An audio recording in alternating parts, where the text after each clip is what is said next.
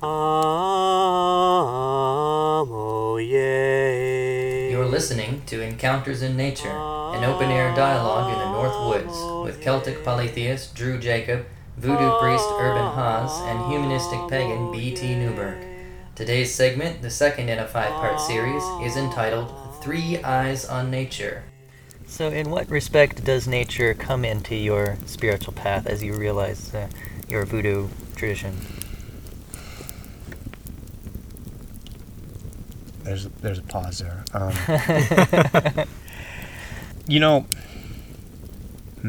It's a good question. And how much does nature come into it? Obviously, there are so many common natural elements, and I'm going to get myself confused and lost and drift around, because part of it is more personal than that too. For me, I have a strong meditative tradition, and from the Himalayas, from the Vedic traditions. And with that, one of the things that I have with nature, of course, that draws me in immediately is, when I get out into a natural setting such as this, sometimes I want to sit down and meditate. That's one side of it. I have another side of me is more playful than that. I want to jump in the lake. So nature has a very many different pulls and pushes. As far as how much does nature play, that's a good question. I did find myself going up to northern Minnesota last Halloween, because I was unable to go down to New Orleans to celebrate Day of the Dead, so I went up into the North Woods, up in the middle of the state, and did a ceremony up in the North Woods. And that, to me, was very natural and a very connection-oriented way to do it. Voodoo is traditionally practiced, at least in open air, more Caribbean-style places without doors and windows, per se, that are open. In that sense, like I said back in the earlier days, out in the woods, there is that natural element to it. And the biggest thing about voodoo that I've been told and I agree with is what you really have to be able to do with voodoo is dance. And it's very much an active religion, an active participation religion. And by dance, are you talking about something metaphorical, or are you talking about I mean actual dancing? It is a full contact religion. Do you wear pads? No, we do not. It's very active. I mean, you get up and you move and you do things, and it's not the kind of religion where you sit there and someone talks to you. It is very actively participated with everyone that's there, no matter what their position, no matter what their background. Experiential. Yeah, it's very experiential. Now, Drew, I know from your ebook, Walk Like a God. Best book ever written. The greatest book in the world. As well as from all your writing, that nature plays a big role for you in your spirituality. Right, yeah.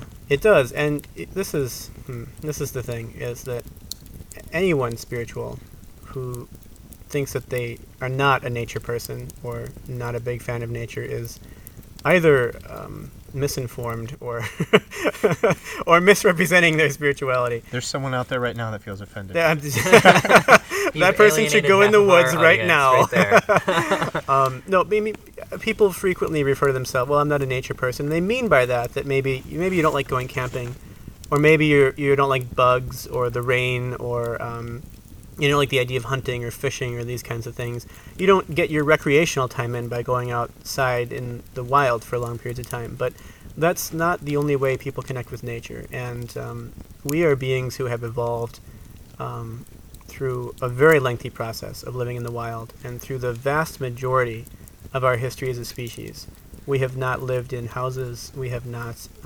isolated ourselves from the elements or from nature. For most of our history, we were hominids, and then before that, primates, and before that, many other kinds of creatures. And it is hardwired into each and every person listening here to respond to the cues of nature. And when you walk outside somewhere that is full of life, when you walk near trees and plants, if you're somewhere that has those, or if you're in the desert, you get that beautiful vista that lets you see how far out the land reaches and where the next, place to find water might be. Your body responds to that. And I don't care if you spent the last 30 years in an office building and spend your weekends indoors watching movies. If you go out for a short walk in the woods, you will get that response. It's hardwired into us. We find medicine, we find food, we find water. We find places that are safe for us to live, that are sheltered from predators and from the elements. this is in your genes. So everyone out there can feel a sense of exhilaration and coming to life when they go outside and embrace the elements a little bit. And that includes even people whose religion or whose hobbies have nothing to do with going outside. So you're all nature people. Take off your clothing right now. Okay, So you're a nudist. We're all naked here. We're naked with voodoo dolls. You got to participate, okay? It's what else very are you untrue. gonna do It's, in the North Woods? it's just true that's naked, really. It's really just me. They've been trying to get me to put clothes on for 2 days.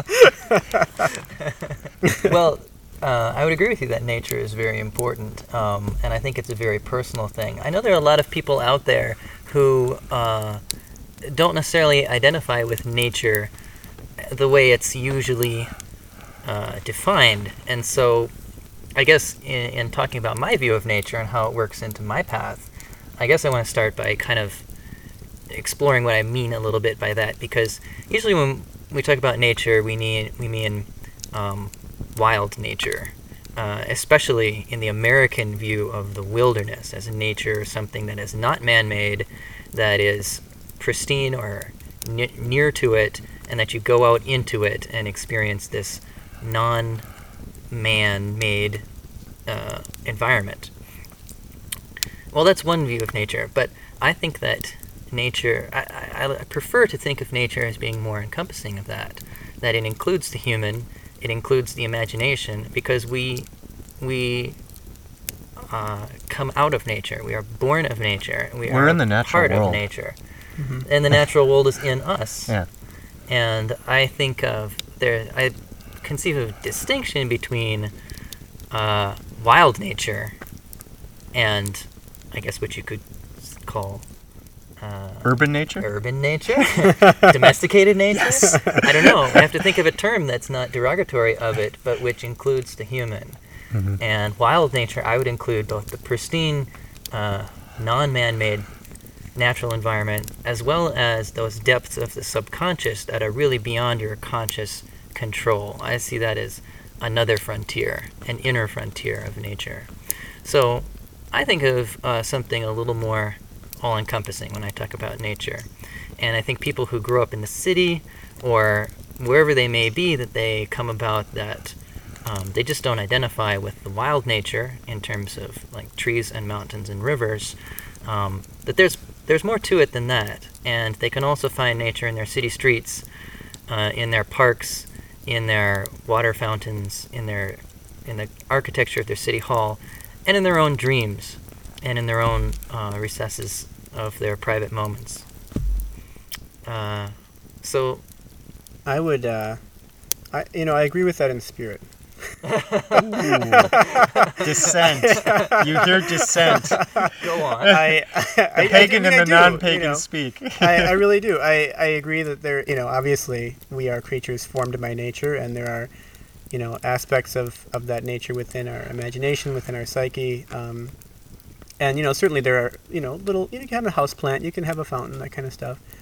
But A cat. when we're talking about the intersection of spirituality and nature, it's important to come to terms with the fact that you need to actually change something to get a different result. And for all the people out there who feel this sense of spiritual longing, or feel like there's something bigger that they can connect to, that there's something more out there, you actually have to, work to get to that. It does take a certain amount of, You mean effort. It takes some effort, yes. Yeah. And you're probably not going to find it in your house. You're probably not going to find it in the same streets you walk down every single day. I do know some people that have meditation rooms in their homes. This is very true. Meditation is helpful, but it's really when you get out of your element, when you get out of your comfort zone, and remember that the way that most of us live is not the way we were designed to live. And when people feel a sense of being disconnected or feeling like they're missing something, it's oftentimes because we are not the nomadic people we were evolved to Do you be. feel like we're living an unnatural life then? That's interesting. I think, 'Cause, yeah. humans for a long time have congregated together in close groups and Yeah. in social settings, and I think the cities in some aspects are Correct. an extension of that. Yeah, in a way, but I think, it's not just about being disconnected from nature as like the wilderness, but also in terms of do you still live in a single room with a lot of relatives? Do you see people routinely that you love?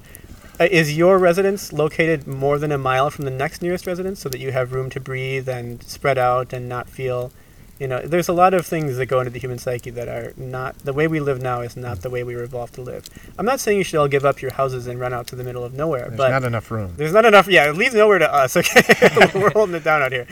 But those stresses are there, and until you step outside of that life and accept that maybe it's not the ideal life, that it's going to be hard to find a different result. But why does it have to be in wild nature? For example, I know you've done, for example, urban spelunking, Again. which consists of, for example, going through tunnels of like sewers and things in a almost Teenage Mutant Ninja Turtles type of style. There was a lot of ninja going on. Yeah. The Goonies.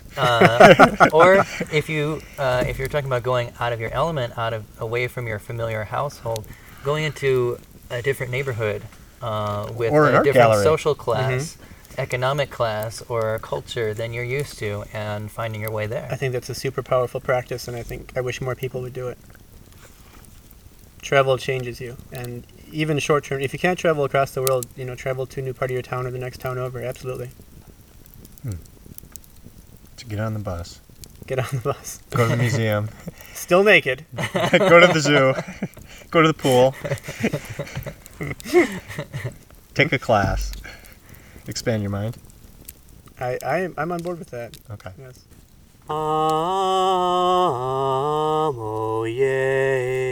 This has been Encounters in Nature, an open-air dialogue in the North Woods with Celtic polytheist Drew Jacob, voodoo priest Urban Haas, and humanistic pagan B.T. Newberg.